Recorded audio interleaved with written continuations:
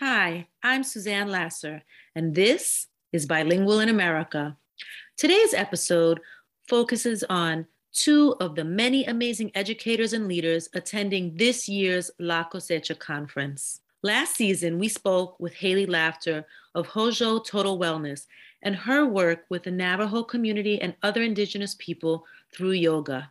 Today, I speak with Patrick Huerito, the coordinator of tribal initiatives of Dual Language Education New Mexico.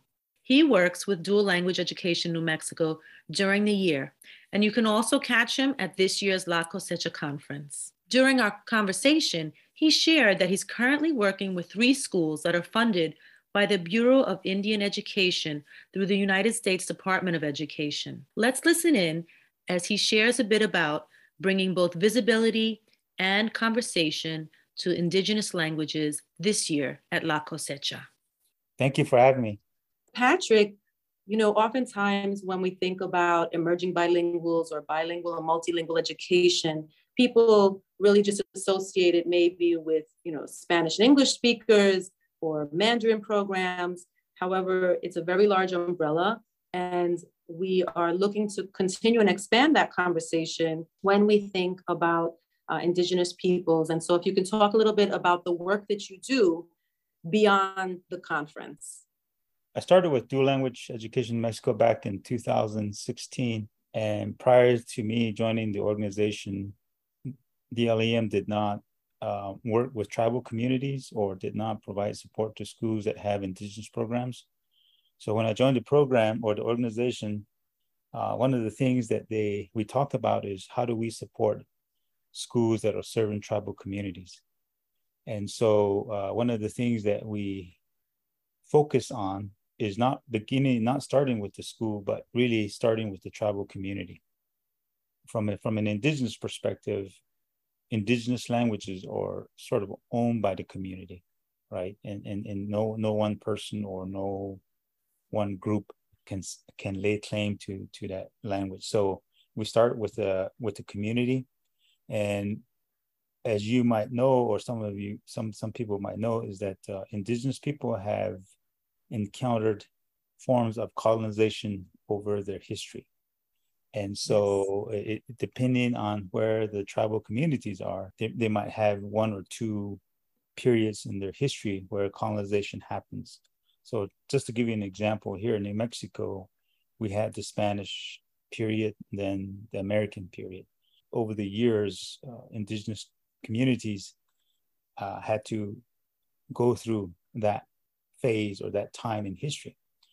So coming back to now, we realize that some of our tribal communities over the years have put the language and the culture aside because there's this ideology that sort of puts in people's mind that if you speak English, you'll be successful, or if you embrace Western American ideology, there's success for you. And so when that happens, a lot of our tribal communities tend to put their own language and their own knowledge to the side, and over time, it sort of becomes not appreciated or not valued. So that's why we start with the community, and we talk about language perception, language attitude, language shift, and even colonization of how that has impacted the community. And then we also talk about language equity. And the idea here is to really get the community people to really embrace and appreciate not only their language, but the knowledge that is indigenous to that community. Eventually, what we want to get is that we want the community to define their own cultural and linguistic expectations for language learning. Because for tribal communities, it's really language revitalization, because language shift is happening. More and more homes are using English, and less homes are speaking the indigenous language. And so that's the work that we've started here at DLEM. And once that narrative, so to speak, that community narrative is sort of defined, that sort of becomes the blueprint for language program planning at the schools. Then from there, they can say, okay, what is that the community want in terms of expectations in terms of language learning. And so then we start working with the schools, with the community narrative being sort of the blueprint, the guidance, if you will, for language program planning. And so it's a very it takes time. It's a process, and so it's not one of those things that you can just do in a year or two, because if you really think about it, colonization has gone through generations. So we're really trying to go back and slowly deconstruct these ideologies and reconstruct indigenous language and indigenous knowledge, what we call indigeneity, if you will. So that's the kind of work we're doing at the LEM. As you said, it's long-term work, right? And you have to unpack first and then repack. And I appreciate what you talked about, this idea of, language perception and language attitudes, really starting at the grassroots level with families, with the community, because as much as you or others believe in the value of it, if that same belief does not come from home and within, then you're constantly fighting that ongoing challenge. The idea that the communities can each identify their own language expectations is empowering. Mm-hmm. It's really helping the community develop, I guess, if you really think about it, a counter narrative to what the external narrative has on communities. Because right now, you hear often like high unemployment, high health issues that are plaguing tribal communities. The COVID pandemic really put to the surface health disparities, inequities, but that's the external narrative on tribal communities. But from the counter narrative is that we still have our language, we still have our traditional knowledge, we still have a way of our norms and values, and it's really reconnecting with those and really coming back in sort of a more from an asset view rather than a deficit view of themselves and about their community and about their language. So it takes time. Yes, and it seems that you're dedicated to that work, and I'm sure that you're one of many. And I think that being able to share this information, right, and once you start to see it in certain communities, then other communities will hear about it, and they will be more inclined to ask questions or to come and visit or to have conversations and then see what it might look like within their own community. Patrick, what have you learned about Dual Language Education New Mexico since starting your work with them back in 2016? I realized that language and culture was what they were about. And one of the things that I learned from one of my recent trips, which was out to Hawaii and really looking at the Hawaiian language, there was a statement that was made by the school principal when she said, when it comes to the Hawaiian language, we don't make any compromises. And that little statement there really resonated with me. And it started to really put a lot of things into focus for me, where this organization that I work for really allows me to speak my truths and speak from my heart and really speak about language and culture. And so, again, don't get me wrong. I'm all for bilingualism. I'm all for having our students be strong in both languages, in both in both arenas. So the thing that really, I guess, was the trigger point is when my parents told me, you're doing the work of language and culture and you're a speaker. You're lucky to have parents that taught you the language where you acquired it. Yes. Now it's up to you. You're at that age now where you're a speaker. Now it's your turn to give back to the community. And so that's what keeps me going, and that keeps me on my toes, so to speak, the motivation with that. And I enjoy what I do with Dual Language at New Mexico. And one of the things that we're looking forward to the conference here in November, La Cosecha, is that We have some sessions on indigenous language. We have a session on teachers, indigenous language teachers, talking about teaching during the pandemic, how to teach indigenous language through technology, through Zoom or Google Meet, because some tribes are very restrictive on their language. They're very, there's a lot of restrictions to it. So there was some very interesting challenges that a lot of these language teachers encountered, but somehow they went through that 2 years of pandemic and still try to teach the language to the students. So they'll have there's a session about that. Then we're also going to have a session on what I mentioned earlier. How do we get school leaders and community leaders to really have this paradigm shift of putting the community narrative first when it comes to accountability, and not making any compromises when it comes to the community language? How do we get people to really think that way? We're not saying don't do the state or federal mandates.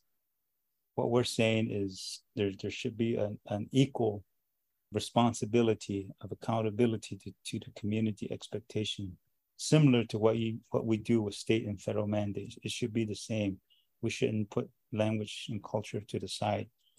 That's going to be one of our sessions too. One thing I just want to mention for the conference is we're going to have a powwow where we're going to have dancers, different styles of dancing. Here, the idea is to bring in the community people, indigenous people, to come to and share with our conference goers some of the different styles of dancing in the powwow arena. It's all about what David Rogers and we talked about, is how do we go beyond just a few languages, but really all languages. And so indigenous language as being one of those. And so I think over the years, David has been very supportive. The organization has been very supportive of our efforts to bring in indigenous people, indigenous speakers, some native scholars to talk. And so this year we'll have another native person doing a keynote address as well. So those are just some things of highlight for the conference. A lot to look forward to, a lot of important information access, networking, and bringing visibility and conversation to something that has definitely been overlooked. And it's always interesting for me, whenever we're talking with guests who have maybe lower incidence languages or languages that are, no longer as vibrant as they once were, the challenge is always the same. A previous generation decided it's just not good to do it because status-wise, we want to show that we have assimilated or that we have made it. And it becomes at the expense, right, of language and eventually at cultures. The fact that you are using the gift that your parents gave to you, and that's now, no pun intended, translating into opportunities for more and more communities and children and elders to even think about what their role is in the continuity of language and culture as continue moving in to the next phase of what life looks like in this country. So I really appreciate the time that you've given us this afternoon. I look forward to meeting with you at La Cosecha, participating in a session, and of course, seeing the beauty of the indigenous dances and the different styles at the powwow.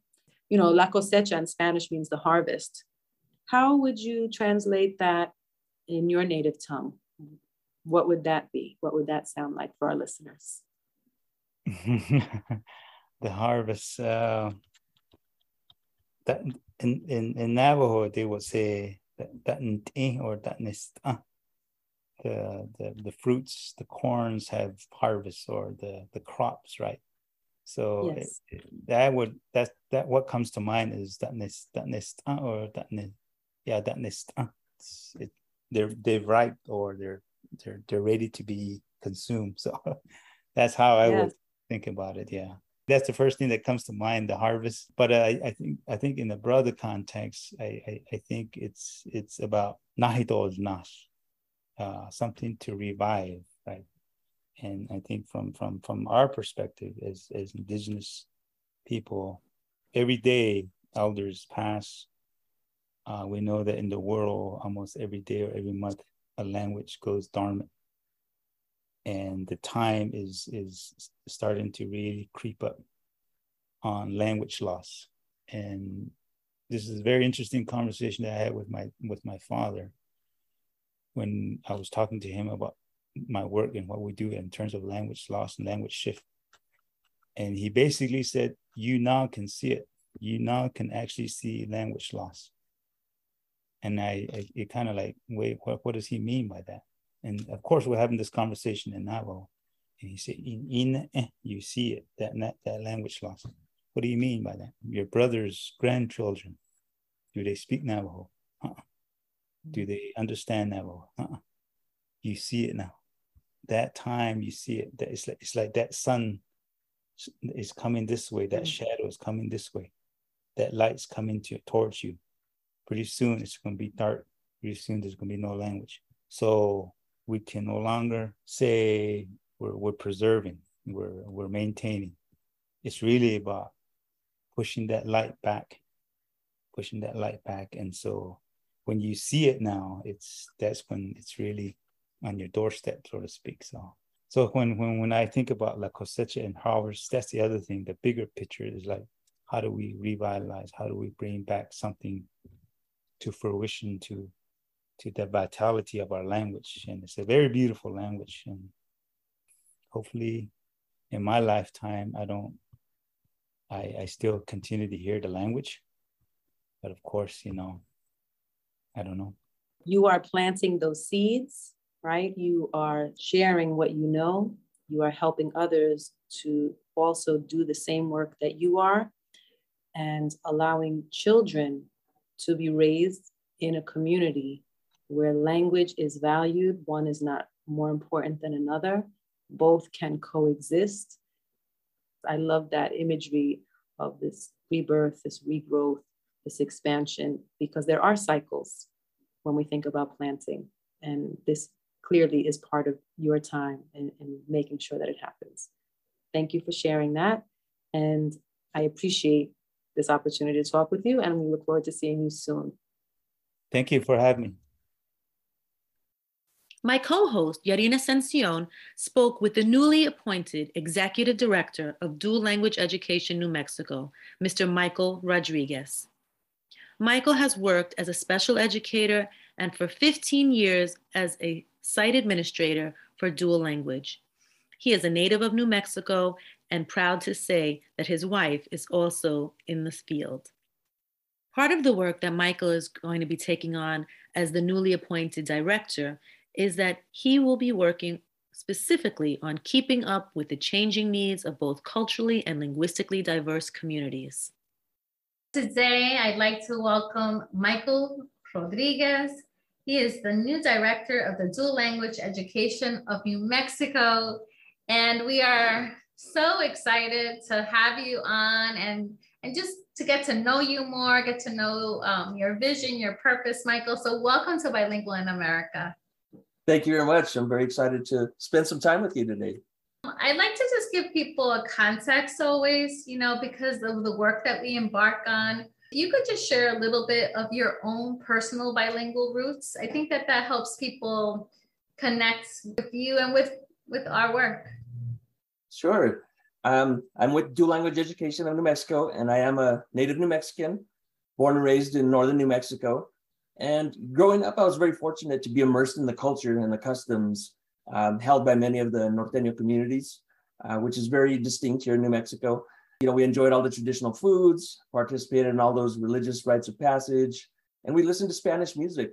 But one of the realities for people from my generation and those that have followed is that while all the adults around us always spoke and still speak Spanish, for various reasons, could be changing times, influences, the feeling of needing to assimilate, or their own experiences facing punishment when they were speaking Spanish as youths. For whatever reason, passing that along to us, the use of our language was no longer a priority. And my parents are a prime example of that. My mom, growing up and going through elementary school, would be hit in the hand with a ruler for speaking Spanish in class. My dad from West Texas was held back in first grade because of his Spanish. So there was no view of that being an asset when he came into the classroom. It was just a deficit that had to be overcome, right? And they wanted to pull that from him.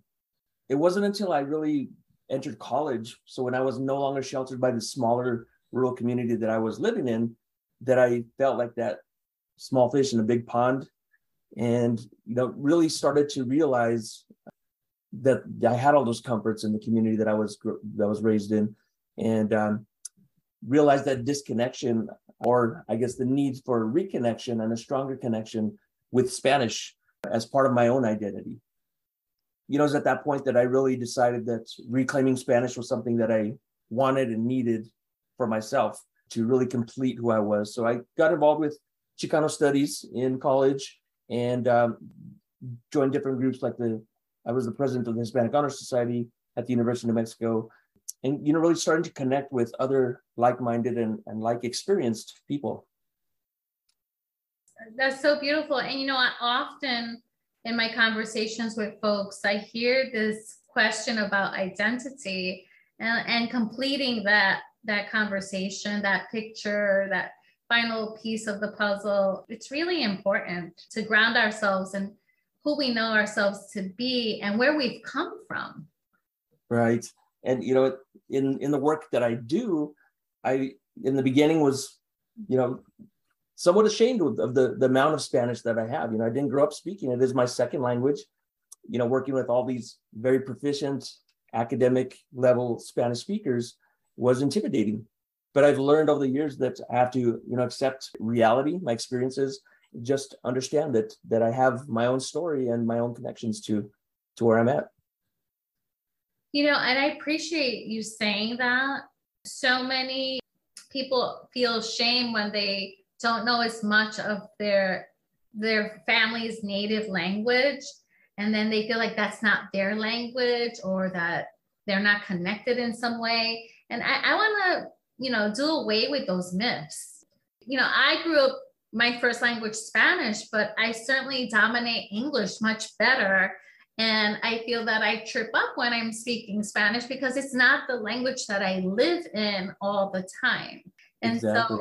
But that's okay. Yeah. Even the positions that I've held, the amount of opportunities to use my Spanish and, really practice it and perfect it have been minimal, right? We do lots of trainings, we do lots of meetings, all these different things in English. So when I was an administrator, it was that interaction with the parents and the students that really kept me grounded and closer connected to the use of my Spanish. One of my personal goals in life is to do away with the shame and the myths that we carry about how our language development happens, or people who have Latino last names, and then they're asked, do you speak Spanish? And they're like, shame on you. How come you didn't learn Spanish? And they're like, or know little Spanish. And I love what you're sharing. I really appreciate it so much. I want to shout that message out to the world, and have people just feel complete about who they are and their identity. Right. And my path as a bilingual educator and administrator have really confirmed many of those beliefs that I came to defend regarding the importance of language. I really believe that one's culture and identity are stronger when connected through the language. And, I lived that when I was outside of this small sheltered place that I grew up. So having been involved with the development of numerous Spanish dual language programs in New Mexico, I've since had opportunities to venture into what it is in other communities. As an organization, we've done work with the indigenous communities here in New Mexico. I had opportunity to go up to Juneau, Alaska, and work with the Tlingit tribe there, some Japanese language programming in Hawaii. So it's really broadened my lens of what that looks like. So I've really seen firsthand the power of bilingualism and biliteracy. And, for those students whose first language is Spanish, dual language really gives them the opportunity to build a strong foundation while better facilitating their acquisition of English and maintaining their roots and their culture and their own language. For heritage speakers like me who learned it later, gives language development really a place and a purpose, and really strengthens those connections with our roots and opens up a world of possibilities. So for me, it opened up a whole career path that I never intended on or dreamed of. Right. So since you bring up some of the work that you've embarked on in your career path, let's talk a little bit about all those contributions and all those pathways that you follow that have led you right now to this moment. Yeah. So I can't talk about my history and where it started without talking about my wife. So I've been with my wife.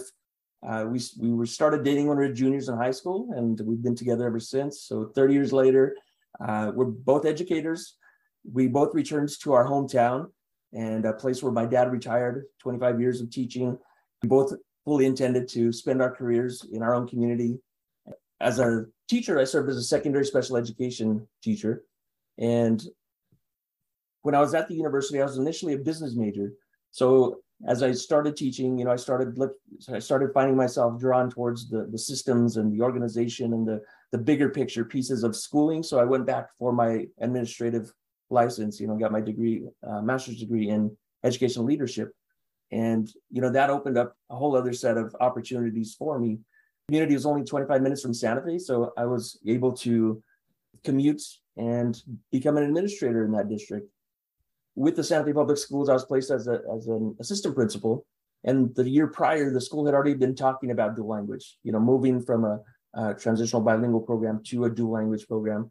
And lo and behold, we brought dual language education in New Mexico in to do a DL 101 with our staff, give us information of what we needed to be thinking about. As an administrator, I had the opportunity to help start that program as well as 2 other dual language programs and really understand the intricacies of what it takes to make programs that are sustainable. So DLA&M has, throughout all those startups that I did, has been a guiding light and a partner and really a provider of knowledge, both through the conference as well as the different leadership and instructional strategy trainings that are offered. So 6 years ago, after serving as an administrator for 15 years, I had the opportunity to come to DLA&M as their director of operations. So for the past 6 years, I've been able to help lead the expansion of our program leadership and design offerings and work with districts, schools, state agencies around the country to really develop sustainable dual language programs. That's such a beautiful contribution and legacy of work that you continue to grow now into this new exciting venture. So now, as you take on the baton of the Dual Language Education of New Mexico director, what vision and fresh view do you bring to the forefront here? Yeah, so there's a lot that I've learned, actually being in the dual language programs, growing those programs. One, I was able to start a brand new K-8 school from scratch. I had a budget and I had a building and, had to hire all the staff. We had to do all the furniture, curriculum, all those pieces. And through those experiences, I've definitely learned a lot. But DLA&M has been around since the early 2000s. And many people know us from La Cosecha. We put on that conference every year. But there's also all these leadership and instructional trainings around dual language and English learners that we provide as well. So there's lots of great things that have been happening and growing within the organization over the years. One of the things that really drew me to the organization is that it's always been by teachers for teachers. So all of our facilitators all have dual language classroom experience and or experience working with the indigenous communities in the school setting. So we've always aligned ourselves with like-minded partners, whether that's organizations in the state and nationally, service providers that do similar work.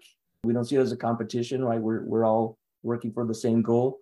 The researchers, right? All the big names in research practitioners. So getting back to the for teachers by teachers, we always want to promote that teacher voice. So our quarterly publication, Soleado, always has teachers and folks that are, in the field sharing their experiences so that others can learn from that. Same thing at the conference, making sure that we give extra points to teachers who provide presentations around classroom practice and in another language.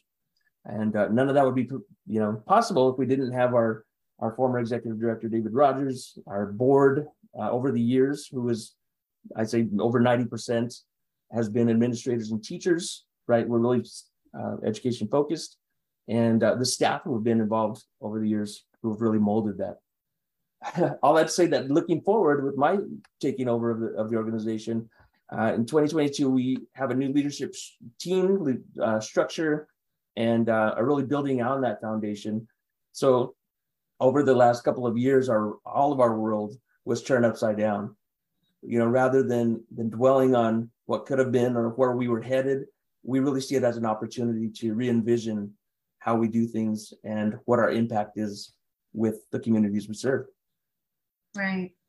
I appreciate that you said a couple of things there. You talked about sustainability, because we want to attract more educators to this beautiful work of maintaining dual languages. Right. And then the other piece that I really appreciate when you said is by teachers for teachers, about empowering teachers with voice. So often I think teachers, when they return to their buildings, they might feel defeated in that aspect, but to have a place that really gets your message and is committed to making things happen. And I appreciate the energy that you bring and the freshness. I just talking with you, I just feel just alive, just the excitement and just the light that you're bringing to language education of New Mexico. Thank you. And it's, like I said, it's been part of my career that I never imagined, but it's really become a passion, right? And so I'm very excited about what we're able to do and what our impact can be in the future and how we can shift things that we've done in certain ways to really meet what our communities are needing now. So whether that's virtual learning, right? We had to shift all of our in-person trainings to virtual, and some schools and districts, for either financial or other reasons, wanted us to keep that as one of our offerings. So now we do things in person around the country, and we also do things virtually. So that was a shift. We're also looking at the different resources that we have on our online clearinghouse. What is it that people really want and need that's going to help them to be successful? It sounds like you really have good feel on what's on the pulse, right? Of what's needed and staying flexible so that you could reach as many folks as possible. You don't want to definitely not be able to reach someone because of finances, distance, because of fear, whatever might be in their space and in their consciousness.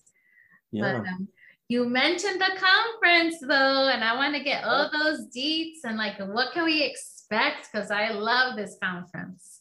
Yes. So La Cosecha is back. We, after going in 2020 completely virtual, last year hybrid with a very big virtual component to it, we're moving back to, kind of where we used to be, and that great feeling that people have being in person with each other and collaborating and building the networks in person.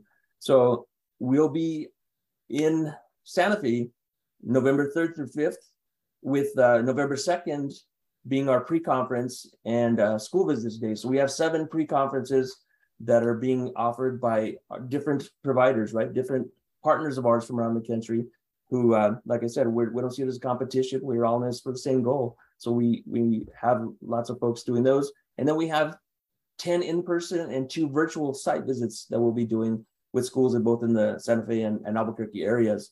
So that's going to be an exciting piece as well. This year, we're looking at bringing over 2,500 educators, parents, researchers, practitioners from all over the country together, both in person and virtually. And we're going to have over 220 professional presentations and workshops. So we've really grown the number of offerings that we have during the conference. And they're in 9 different strand areas. So if you're a teacher and you're looking at, specific biliteracy or language arts types of things, you'll find plenty of those. If you're an administrator looking at a new program, if you want the research, if you want, an indigenous strand, we have all these different pieces. So it's very exciting and can't wait to be with everybody. Wow, 2,500 expected, over 200 course offerings. I think you said workshops. 220, yeah. 220. It sounds very robust. I feel the buzz already. There's nothing like getting together with educators to really grow our craft, the conversation, the commitment, and then going out into the world again and making it happen. Oh yeah, no, it's very exciting. As a principal is always a place that I like to go to kind of reboot, right, and get refreshed and re-energized. And I know that the teachers feel the same way. It's just a great community to be with. So if people are interested, it's not too late to register, right? It's not. We are still taking registrations. We may have to cut off the in-person as we get closer to the date. So if you can't make it in person, we do have the virtual online. There's both live online and live streamed from the actual conference sessions that will be going on, as well as our plenary sessions will be live streamed. So it's an opportunity for folks there. If you are in person, we want to make sure that you guys don't miss our benefit dance. If you can stay through Saturday when the conference ends. Friday night, we're going to be having a benefit dance, something we do every year to raise money for high school seniors who want to become teachers, as well as educational assistants who want to become teachers. So we have that scholarship fund. We're featuring Las Cafeteras. They're a Chicano LA band, very tied closely to social justice. And we're looking at having an Norteño, Northern New Mexico band open up for them so that you all get a flavor of the region that you're in. Saturday afternoon as well, after the conference ends, it ends at noon, we'll be having our annual powwow. So we'll have dancers, drum groups from many of the tribes in the area. And it's really a celebration of our indigenous communities and the contributions to the region. I mean, when we talk about robust, this is robust yes. in every way, culture and music and just everything that one can possibly experience and learn from, and just sounds delicious. I can't wait. Yeah. I didn't mention I think I mentioned earlier the Indigenous strand, but we also have a Student Leadership Institute that we do every year, trying to make sure that we're helping support those students who, have that potential and really want to run with it. We also have a Parent Institute because, you can't have a quality program without well-informed and involved parents who the program is based on, right? You have to have it connected to your communities. Wonderful. To register for the conference, go to lacosechaconference.org. Folks that are participating will have access to those video recordings of all the recorded sessions for 30 days after the conference. So if you don't get to all the ones you want and they're being recorded, you can jump on afterwards when you get home and have at it. That's wonderful. So you could either revisit something that you did see or catch something that you didn't. Yeah. I mean, how much added value could we have? I mean, that's just wonderful opportunities. Well, Michael, I'm excited that you've taken over the helm. I'm excited for the work that you're embarking on. I'm so inspired by you and your work and your vision. And I personally am going to be at the conference, so I look forward to meeting you in person. Yes. Can't wait. It'll be fun. Thank you so much for this time. Michael Rodriguez, our new director for dual language education of New Mexico, just already right there, ready to create new light and new magic. Thank you for your commitment, Michael. Un placer. Thank you very much. Yarine and I had the opportunity today to share with you just a little bit from just two of the special people you can come in contact with if you participate in this year's La Cosecha Conference, taking place November 2nd through 5th in New Mexico. Remember, you can participate both virtually or in person. We encourage you to join us, think more about dual language, and of course, until next time, continue to speak your beauty.